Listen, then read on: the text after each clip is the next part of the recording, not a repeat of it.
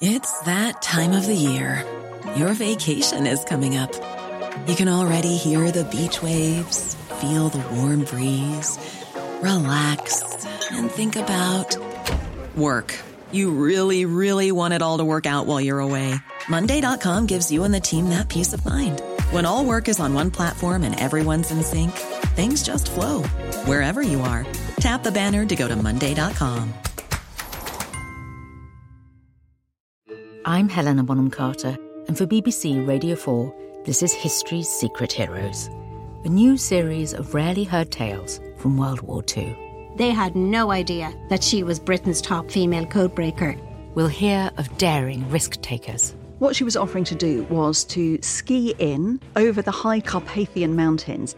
Of course it was dangerous, but danger was his friend.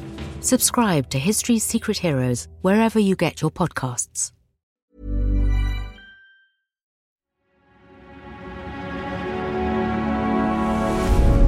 Tortoise. Hello, it's James. It's the week beginning Monday the 19th of February. From Tortoise, welcome to the news meeting. I was so angry because Putin killed again the most prominent politician and hope of New Russia. The Nasser Medical Complex in southern Gaza in Khan Yunis is no longer functioning. 200 patients, at least 20 of which are critical, are still trapped inside the complex. It's the real deal. That's the real deal. If Kanye West and Michael Jordan had a baby, they could still not sell enough sneakers to try and overcome the debt that Donald Trump has amassed. And the winner of the BAFTA for Best Actor goes to Cillian Murphy. To help work out what should lead the news at a time when there's so many really depressing stories vying to lead the news, I'm joined by my colleagues Chloe Hadjimatheou, who's a reporter here, focuses particularly on the Middle East and world affairs, and our political editor, Kat Neelan. Hello, Kat. How are you? I'm very well, thank you. The noise of politics continues to get noisier. And I'm delighted to say we're joined by Graham Barrow, the host of the Dark Money Files podcast, who's in danger of being mobbed by fans in the Tortoise newsroom for his dogged daily work exposing the modern mess that is Companies House. Why do you think that people like us are fascinated by the work you do on Companies House? I think it's because it's so niche. You need an absolute geek like me to spend hours and hours and hours every week ferreting away in the bowels of Companies House to discover connections that are otherwise really difficult to find and, you know, show them to the light of day, and other people look and go, really? I'm going to invite everyone just to kick off by leading with long story short. What's their story that should lead the news? Chloe, what's yours? Mine is Navalny and Navalnaya. Yes, she is extraordinary, isn't she? Kat? Mine is Labour's immediate problem. Yeah, okay. There are a few there, I think, Kat, but I'm excited to hear what you've got to say. And Graham, yours?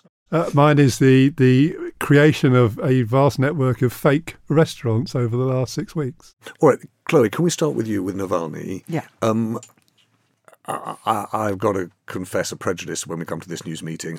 I found it hard to think of anything else over the weekend, and I can't tell you how shattering the news was on Friday. It's a curious thing. I can't remember a story recently where an individual has died and you felt so hopeless and despairing. And then over the course of the weekend, I've realised actually my feelings have got in the way of what I actually know and understand, and I don't actually know very much. So I scribbled down a bunch of questions. Okay. So firstly, who was he? So Navalny was a Russian politician who started in politics in the 2000s, originally with opposition parties. He started out as quite a nationalist and was criticised for sort of stoking xenophobic feeling and nationalist feeling. But over time, his position has changed and his focus has really gone to anti-corruption. And he has got under the skin of the Kremlin really by shouting about how much corruption there is, how much the Kremlin and Putin's cronies have been enriching themselves at the expense of ordinary Russians. And who's she? Yulia Navalnaya? She is his wife. They met in Turkey when they were in their early 20s and fell in love almost immediately, apparently. She was an economist, but quite quickly put her career on hold to help raise their family.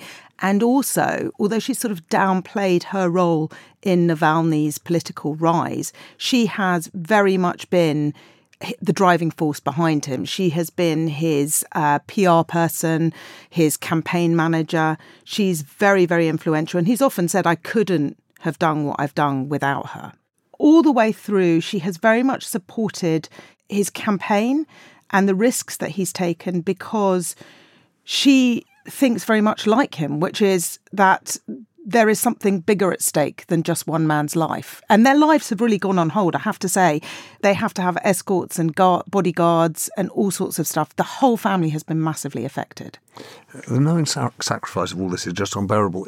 I wonder whether or not we are completely out of step with Russian thinking on this. So one of the questions I've got is, what's the view of Russians towards Navalny? I mean, over the weekend I read they were like knocking on 400 people who had been arrested. And I couldn't work out whether that was a large number or in fact a small one. So I think outward support is very, very small. It's difficult to know because people in Russia aren't very free to speak their minds. In sort of independent polls, they're still looking at over 50% support for Putin. It's very hard to judge of the other percentage how many of them would vote for a Navalny were he free in elections. But something's happened, hasn't it, Chloe? Because I was in Russia in 2012, just ahead of the elections then. And at that time, Navalny was considered to be a much more powerful political force. The white protests were something to be reckoned with. That's the strange thing about his death, and many people assume murder, last week, is that he wasn't as potent a force politically in Russia. Is that right? I think he wasn't. It's worth bearing in mind when he returned to Russia after being poisoned, just months after he recovered from this horrific poisoning attack, Novichok attack. He published a YouTube video, a documentary called Putin's Palace, which sort of took apart Putin's wealth and focused on this massive house he'd built. This was the one on the Black Sea? This is the one on the Black Sea. That video has been viewed by millions and millions of people, and polls suggest that an enormous percentage of the Russian public have either watched it or are aware of it. That hurt Putin hugely. The other thing that you have to remember about Alexei Navalny is his personality. He had an incredible and almost unassailable sense of humour. Yes. It didn't matter what happened to him, he managed to crack a joke about it. He was put in Russia's harshest prison. I mean, this is, for all intents and purposes, a gulag in one of the coldest, most harsh regions on Earth. And he still managed to crack a joke. Just the day before he died, he was joking with the judge, and the judge was laughing at him on a video conference. So Putin couldn't touch him in a way. It didn't matter what he did to him. Beyond killing him, there was no way that Putin could affect him. So I've got a question, Kat, for you on the politics of this and the international politics of this. So David Cameron, the Foreign Secretary of the UK, has said there must be some consequence. Yeah. What could they possibly be for Putin? I don't think there's going to be any consequences for Putin, certainly not from the UK perspective. I mean, I think they're talking about sort of strengthening sanctions, but so far that doesn't seem to have made much, if any, impact on Russia. In fact, I think the economy's doing rather well. It's getting better. They've very extensive sanctions. It's hard to know how they could extend them anymore, really. Yeah. And the other possibility, I've seen some people suggest that the UK expel the ambassador Kellen, but again, I'm not sure what that would really achieve. People expel ambassadors all the time. Exactly. And of course, when we had the Salisbury poisoning, what Theresa May did was she sort of gathered together a kind of coalition of leaders from around the world, and they all sort of systematically expelled lots of diplomats who were perhaps not actual diplomats, more spies, who had been living in various countries. But the sort of relationship between the West and Russia is now at such a kind of low ebb that simply getting rid of a handful of people from your country is not really going to cut it. But Graham, how does it make you feel? Because when we talk about Companies House, I suspect we're going to talk about this sense that wrongdoing happens, you howl at the moon about it and nothing changes. And we had David Miliband, the former UK Foreign Secretary, on, and who's coined this phrase, the age of impunity. And I think a lot of people feel there's impunity in the UK. You can do things and get away with it. But when they look globally, they really see it. I mean, we still happily accept company registrations from people out of Russia. I don't understand why we'd do that. I can't imagine we would allow, if we go back to the Second World War, we wouldn't allow Germans to keep incorporating companies in the UK during the Second World War. And it feels like we are at war in some respects with Russia. And I don't understand why we still freely allow Russians access to UK corporate entities and therefore presumably the global banking system with impunity. It makes no sense. So the last question on the Navalny, before we get deeper into the Companies House story, Graham, that I want to ask, but Chloe and Graham, it is addressed at both of you. I've found myself thinking over the weekend, how do you answer the basic question, what happened? How do you get to find out how he died?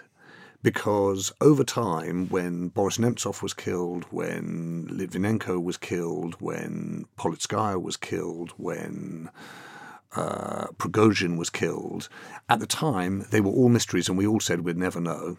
And actually, Skripal I'd forgotten, Salisbury murders. Actually, people do find out. It takes time, but you can find out. It's already trickling out, I have to tell you. So if you want to know the latest on this, there's a website or an organisation called gulag.net. Yeah. And they say that they have found that 2 days before Navalny's death, FSB officers arrived at the prison colony, disconnected and dismantled listening devices and hidden cameras.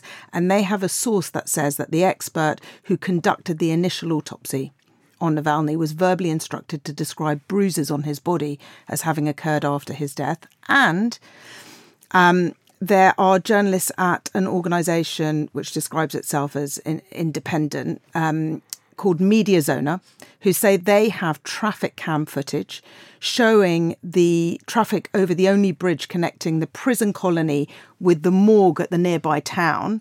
And they found a federal penitentiary convoy travelling at midnight after his death, presumably carrying his body to the morgue, which now says does not have his body. The morgue claims not to have his body. His mother's been running around Russia looking for his body. Part of this is there a cover-up going on? Why can we not see his body? Why is it taking so long for his family to have access to him?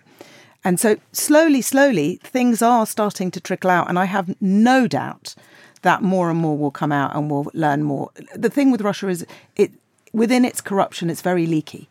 It's very easy for Bellingcat to buy things like flight manifests or access camera footage and stuff like that. So I think it's possible to find out. I think that there's something extremely sad, this suspicion that we've got, which is it's all pointless. It's not just that there's not truth anymore, there's not much point in heroism either.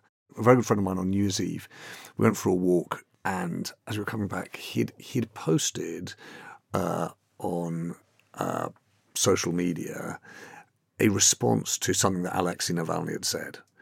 And what he said was that his dearest wish in 2024 was that he would be free. And what an exceptionally brave man he was. And you could feel his admiration for someone doing something so obviously courageous. And then when he dies of quote-unquote sudden death syndrome, which itself feels like a kind of dark joke on all of us, you can't help just feeling sad that it all feels pointless and all of the responses feel performative, and you think to yourself, well, maybe the arc of history doesn't tend toward justice. You really do lose belief. Putin does seem to be winning. So, Graham, for those people who don't understand exactly how Companies House works, start with that, and then will you start with what you've discovered and what that says? Companies House, my description of Companies House is it's the equivalent of a library for companies. So much the same way as you go to the library and it has books on its shelves, but the library itself doesn't act as a censor of those books. It puts the books on the shelves and you make your mind up. Companies House does the same thing for companies. So you pay a small fee, which is £12 to register online. You create your company, you say where your company is going to be placed, who's going to run it, and they take that information, and as long as you've filled each box in, doesn't matter what you put in the boxes, they will place it on the register, which is the equivalent to putting the book on the shelf. What they won't do is check any of that information, so it's completely unfiltered. So I can, as somebody else has done, register the company and say, my name is Santa Claus, I live at the North Pole, and my occupation is philanthropist, and that is how it will appear on Companies House. What I don't understand is why bother publishing a document that says, I'm the director of a company, it's registered here. What's the use of Companies House in any fraud or criminal activity? Shall I come back in 3 hours? Yeah. So there's some quite obvious ones. Like there are hundreds and hundreds of dodgy crypto sites around the world which publish their UK incorporation documents to assure you that we're a legitimate company. So that's a really easy one. It's 12 quid. You get a PDF document, electronic document, put it on your website, and I'm now a legitimate company. That's quite nice. Rather more insidious is that it's probably not well understood that in many, many respects, it's easier to open a bank account in the name of a company than it is in the name of an individual. You or I open a bank account, we need to produce our driving licenses and our utility bills and all the rest of it. A lot of company bank accounts are open through what's called EID, electronic identification. So the directors will be verified through one of the big credit reference agencies. Now, if you happen to have the names and all the personal details of other people who you put on the company's accounts and their registration documents, you can get through that process. I mean, I know because I've dealt with some of the outcomes of that pretty straightforwardly. Now, you get a bank account, they may well offer you an overdraft or loans. Well, if none of your information is on that company details, you collect that money and disappear. And just to be clear about that, I have got documentation of a company that was opened in the same day, opened a bank account, in the same day took out the £8,000 overdraft that went with it and disappeared. And that was one of hundreds of companies in that same network. So, multiply that by a factor of 10 or 100, and it becomes a very, very lucrative. And what part does Companies House play in money laundering and criminal activity? It's massive. It's really, really hard to downplay that. I don't think I've ever been involved in any story regarding global money laundering or national money laundering that doesn't involve corporate entities that are registered at Companies House, because it's so much easier to get access to the banking system through it. But I imagine if you're filing company accounts from Moscow or from Montenegro or from any other part of the world, it's almost impossible to pursue. Yeah, I mean, there were about 30,000 companies registered last year out of mainland China.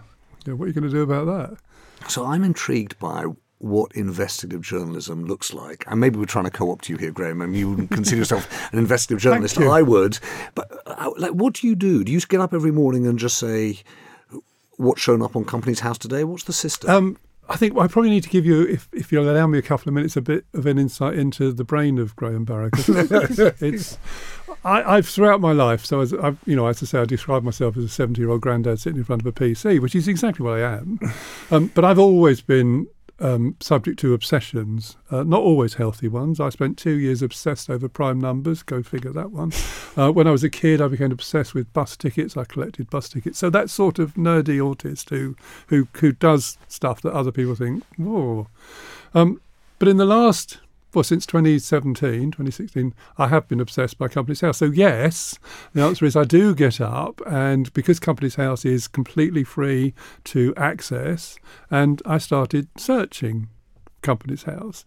They then helped me by launching an advanced search function, and you've got to imagine in my household I was running around like an idiot going, wow, advanced search, this is just fantastic, which made it a bit easier. And then I met in the modern sense online, a chap called Robbie who can write Python the way most of us write English. Just extraordinary. So he started writing code that could do what I did, only very, very much quicker and much more accurately.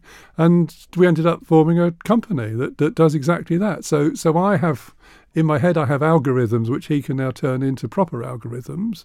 And I cannot tell you how effective that has been, depressingly, because it's just revealed the morass of criminality that's currently taking place in the UK. And when you talked at the beginning, Graham, you mentioned this restaurant story. Yes. So, funny enough, a friend of mine who runs a restaurant down the road from the Tortoise newsroom messaged me to say, my restaurant's just cropped up on Company's House with a slight misspelling. Yeah. And then I discovered that there's 70-odd others, and then it turns out there were another 40 others. And then it turns out, as I think you and Barney McIntyre, my colleague here, put your heads together and discovered, did you say 800? 800.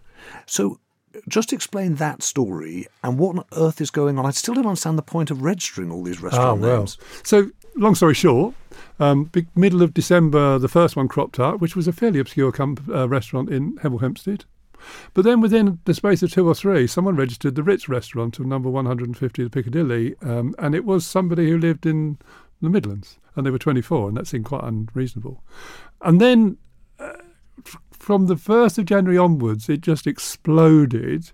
We had at one point 50 or 60 a day being registered, and they had 2 traits. Either they were describing the restaurant in a way that the restaurant wasn't directly named, but so for example, the Ritz Restaurant London Limited, although it's been there since 1906, so it's a bit late in the day, or Ottolenghi, which is clearly a very well-known, but with 2 I's on the end of it, or Dinner by Heston Blumenthal with 2 L's on the end of it. Now, most people may not know that Ottolenghi's only got 1 I and Blumenthal's only got 1 L. So it's quite easy to pass those off as being, looking legitimate. Franco Manca in London Bridge had 2 A's at the end of it. So, and to what purpose? A number.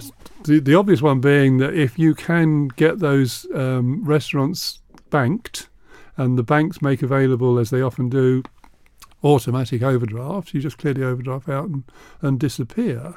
But also you can move other money. So, let's say we've got county lines drugs dealers who have a lot of cash and they want to move it.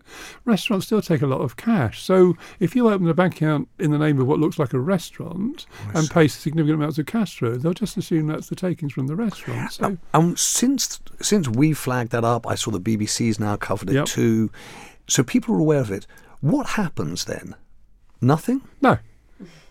So it's one of the responses, well, haven't Company's House got rid of all these companies? No, they can't. They actually legally cannot just strike them off. One of the other uses you can put a UK company to is they can sponsor visas for incoming migrant workers. So it wouldn't be beyond the bounds of reason to create a significant network of companies that would allow migrant workers to come in apparently on a working visa. And has anyone done the work on that? Has anyone mapped Company's House registrations to visa applications? No. I mean, the second most common overseas jurisdiction for registering companies is Romania, which is disproportionate to the population and the diaspora of Romanians in the UK. And I'm talking about 30,000 companies a year. I mean, it is huge. And there is an underlying connection there, which is quite clear to me, but there's very little empirical evidence to validate it. Just for listeners of the News Meeting podcast, the one thing that these microphones are not picking up is Chloe Hadjimatheo's face as you said that, which was the look of a person who goes, well, there's a story. There's a story. There is a story. I have to say that this is a huge relief for me. I'm not very financially literate, but I'm always doing investigations where I'm ending up on Company's House trying to understand something, and I'm always hitting brick walls going, none of this makes any sense. Yeah. I'm so relieved that it actually doesn't make sense and it's just not my ignorance. I have relied on Graham's expertise on more than one occasion to get me out of a hole, because you do feel like that. You're going to go down a wormhole and you're like, how does this make sense? The money is just transferring around, or and you actually, it makes you feel stupid. And then you go to an expert and you're like, oh no, I'm not stupid, it's sort of meant to be like this. It's funny, it makes you feel stupid. It makes me feel snowed. I feel as though we're being deliberately obscured from the information we need. Graham, on that definitive, if depressing note, let's take a break, and then we're going to come to Kat's story and the immediate problems facing Labour. I'm Helena Bonham Carter, and for BBC Radio 4, this is History's Secret Heroes, a new series of rarely heard tales from World War II. They had no idea that she was Britain's top female codebreaker. We'll hear of daring risk-takers. What she was offering to do was to ski in over the high Carpathian Mountains. Of course it was dangerous, but danger was his friend. Subscribe to History's Secret Heroes wherever you get your podcasts. Kat.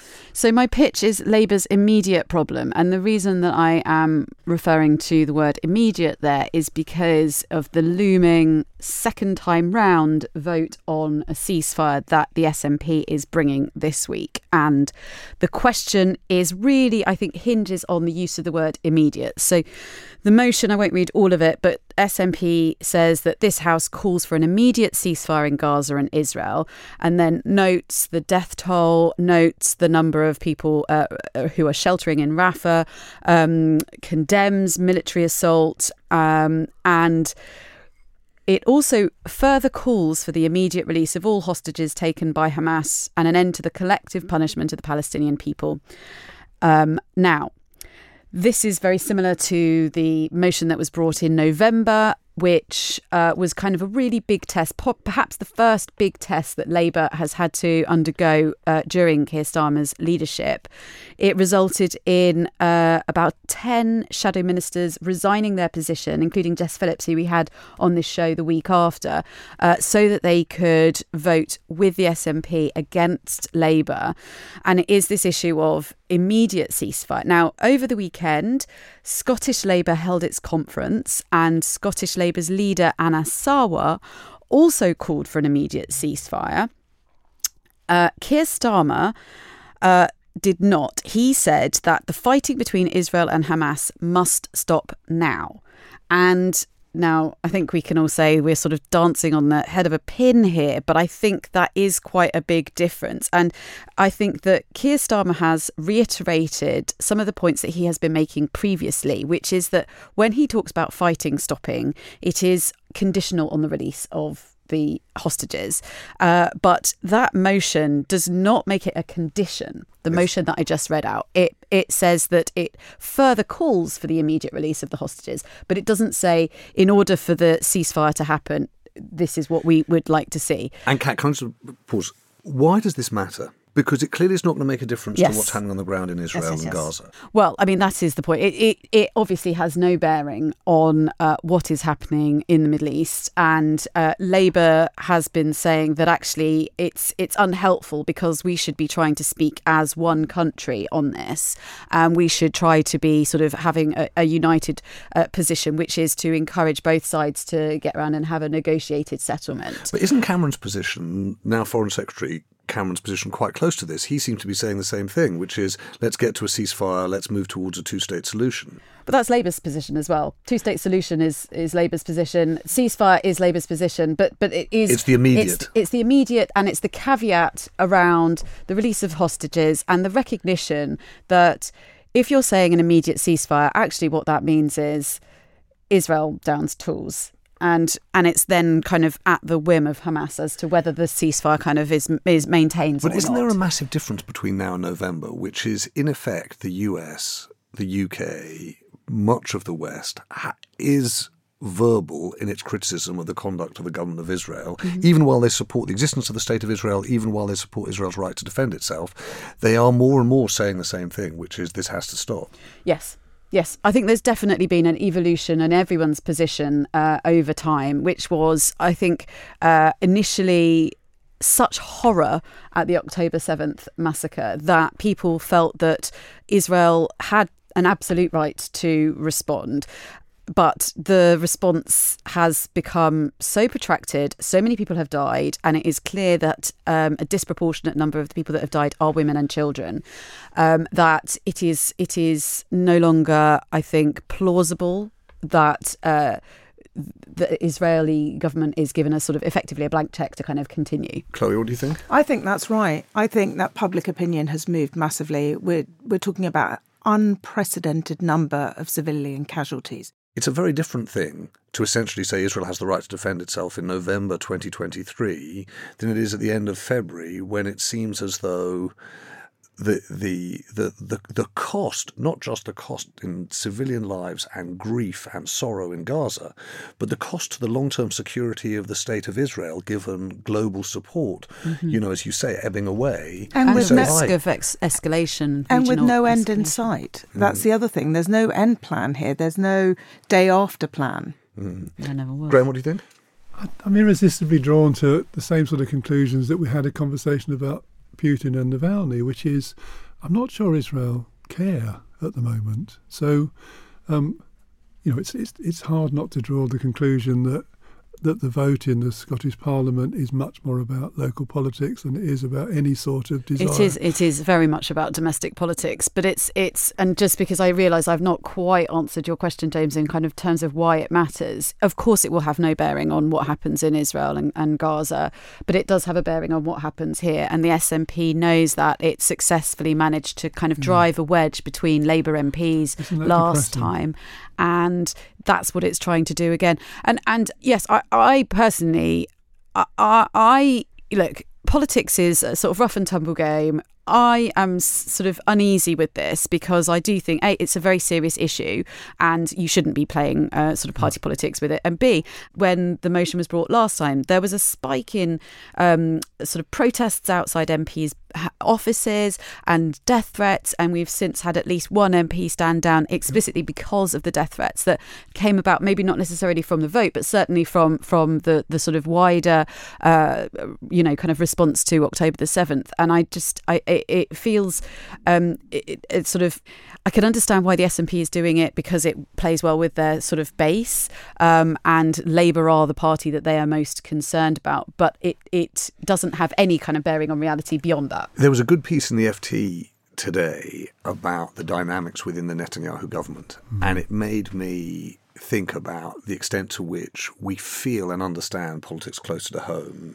and it takes us a longer time to understand it further away, because the point that it was making was Netanyahu's coalition essentially rests on, in particular, these two right-wing figures, Smotrich and Ben-Gvir, and people have long talked about what it is to have such right-wing figures in that coalition, and there was just one simple detail in this story that I had not been aware of previously, which was that both of those men live in the West Bank. That's where their homes are. And so their politics is very clear, which is, if you were to set up a two-state solution, right, which would then force us to move, we're going to pull the plug on your government, and you're then forced to go to the polls, Netanyahu, and you will lose. And the extent to which that politics then rebounds on all the politics we're talking about here. The ability to devoid those contexts that you carry with you, and I'm as bad as anyone, is almost impossible. Yeah. So that's contextualising responses is exactly the same as the West Bank. The only time I've ever been to Israel, I was in Tel Aviv, and I did a tour of Jaffa while I was there. And you don't realise that in Jaffa they have mixed schools. They have the schools where they have Jews and Muslims go to school together. It is entirely possible to live together if you want to. However, if your power derives from being divisive, then you will carry on making life divisive, otherwise you lose your power. And sadly, and it's almost always men, I'm sorry to say, who have that addiction to power that will happily cost lives in order to maintain it. I'm going to try and pull this together. I'd like to say that we've managed to surprise ourselves in that I started this conversation today thinking the only story I really wanted to talk about was Navalny, and actually it was a reminder that there was much more going on. Graham, I'm going to invite you first. The way this works is, if you weren't choosing the Company's House story to lead the news, what story would you choose? I would choose Navalny. Because I think it's a global story that matters to all of us. And if one man's life is going to be spent without repercussions, then any life can be spent without repercussions. Chloe? I think I would go with Company's House. I find it really quite fascinating, and I feel like it's a story that's got legs. There's going to be so much more, as we've just motioned to each other, to dig out in that story. I find it fascinating, and I think it's this confluence of something very old, like Company's House, with online banking. And there's so much of this that we still haven't got our heads around in the modern world that slips through the net. And I think it's a good story. Kat? I'm personally very drawn to the Company's House story and have worked on some Company's House stories with Graham. But I think for this week, it has to be Alexei Navalny because it feels like a very, very significant moment. And whenever we talk about conflict, we talk about the importance of, or I personally talk about the importance of the individual in those stories. This is an individual story that gets to the heart of the conflict. I totally agree, Kat. You won't be surprised to hear that it's clear to me that you lead on Navalny. This would be one of those times, one of those weeks where I would drive a coach and horses through the whole running order and just make sure that you were doing Navalny. There need to be moments where the news makes a call on what matters and heroism still matters. And that's why I'd lead on that. That said, I would probably, if we were playing strictly by the rules, follow with Company's House, because it's one of those stories that the more you hear, the more intrigued you are, the more amazed you are, and the more anti-corruption. It has read across Totally. with Navalny. Absolutely. And then the curious thing about the Scottish Labour story is, as inclined as I am to be dismissive of it as a politics and process story, actually it's a principle story too, and you can't get away from that. So thank you, Kat, thank you, Chloe, thank you, Graham, for coming in and bringing these stories. If you want to weigh in with views or thoughts on what should be leading the news or how you read our judgment of it, please do email us, newsmeeting@tortoisemedia.com. And we're going to leave you with the voice of another hero, Yulia Navalnaya, who has just posted this message just 4 days after the death of her husband, Alexei Navalny. На моем месте должен быть другой человек. Another person should be here in my place, but that person was killed by Vladimir Putin.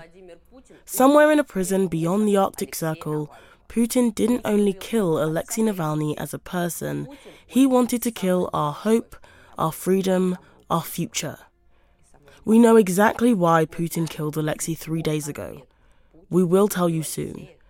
But the most important thing we can do for Alexei and for ourselves is to go on fighting. Кто именно и как именно исполнил это преступление? Tortoise.